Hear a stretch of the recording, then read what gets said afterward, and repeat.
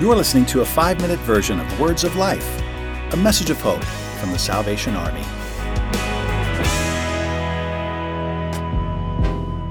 Welcome back to Words of Life. I am Bernie Dake, and we're with Jason Thacker, the author of The Age of AI. Jason, welcome back. Yeah, thank you for having me.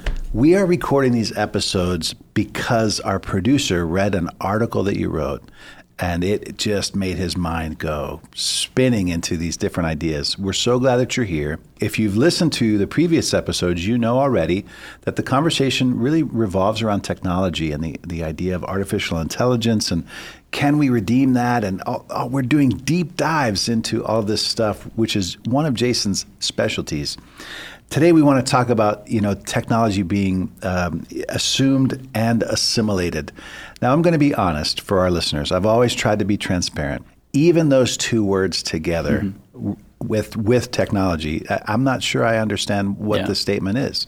So you say in the book, technology is often assumed and assimilated rather than questioned and examined. Help me understand that. Yeah, we live in a technological society, in a digital age. Everything about our lives, in some sense, is incorporated with technology now. Whether it's our coffee makers, to our thermostats, to our cars, to our devices that are on us, and often we kind of have this bent toward, if there's a problem, there must be a technology, there must be an app for that. Was the old Apple phrase, is that there's an app for that. And the idea is that when we see problems in society, we just naturally think there has to be a technical solution for it. And what I mean by that statement of that we often assume and assimilate it is that we just assume technologies all around us at all times. Gotcha. And we just assimilate it, meaning we bring it into our lives and we don't question it. We don't ask the hard questions. We don't say, not just can we, but should we, which is really the question of ethics, is should we do something? Should we use this technology? Should I give this device to my children? Should I buy this new technology or this new experience? And that's the question of, as Christians, I think we need to slow down a little bit in an age that prioritizes speed and efficiency and going faster, better, stronger, and say, is this really the best thing for me? It may very well be. It may be a very good application and a good tool that we should use. But I think one of the ways that we can cultivate wisdom, especially as a virtue in today's society, is to slow down a little bit. Whether that's misinformation online and just assuming whatever I read online has to be true, to slow down and verify, to check sources, not just to share something without reading it. That's a whole conversation we could have just about misinformation and conspiracy theories. But even goes into other technologies is just because we can do something doesn't mean we should. And that's what I mean is slowing down, asking those hard questions and questioning these technologies about what are they? What are they doing to us? How are they forming and shaping us like we've talked about in previous episodes?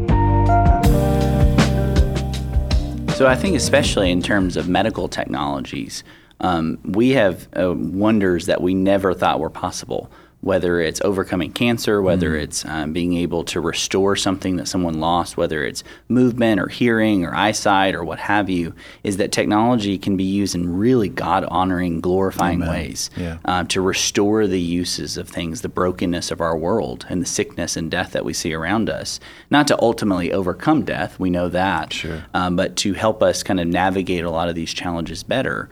And these can be good ways to be able to use technology. But then the question becomes, should we just upgrade ourselves? Are we just essentially machines? And this is kind of in many ways what our culture by and large believes in a more naturalistic or materialistic type of understanding is that there's nothing unique and special about what it means to be human. And especially as created in God's image, which I talk a lot about in the book, kind of framing up what does it mean to be human. And that's really where you get into some of these really interesting questions, especially in ethics, about the nature of technology, what it's doing to us, how it's shaping and forming us, and not only how we view other people, but even what does it mean to be human? How do we view ourselves?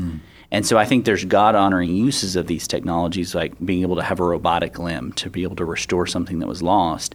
But at the time that we think we need to upgrade ourselves, as if we need to become superhumans or become like gods, that's when you start to get into some really thorny ethical situations that I think need a lot of wisdom, nuance, and care. Thanks for listening. To hear the full version of this week's episode, subscribe to Words of Life on your favorite podcast store or visit SalvationArmySoundcast.org.